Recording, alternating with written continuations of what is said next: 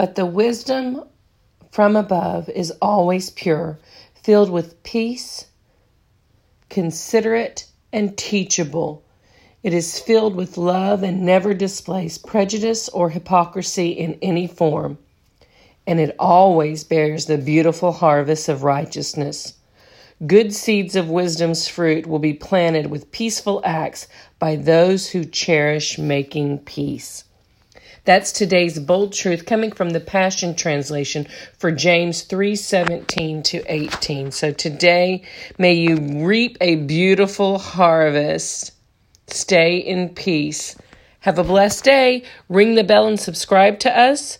Share us with your friends and family, and come connect with us on all social media platforms. We're on Instagram, Facebook, and Twitter, and hop over to YouTube for more bits of real and raw encouragement to inspire you. Have a blessed day.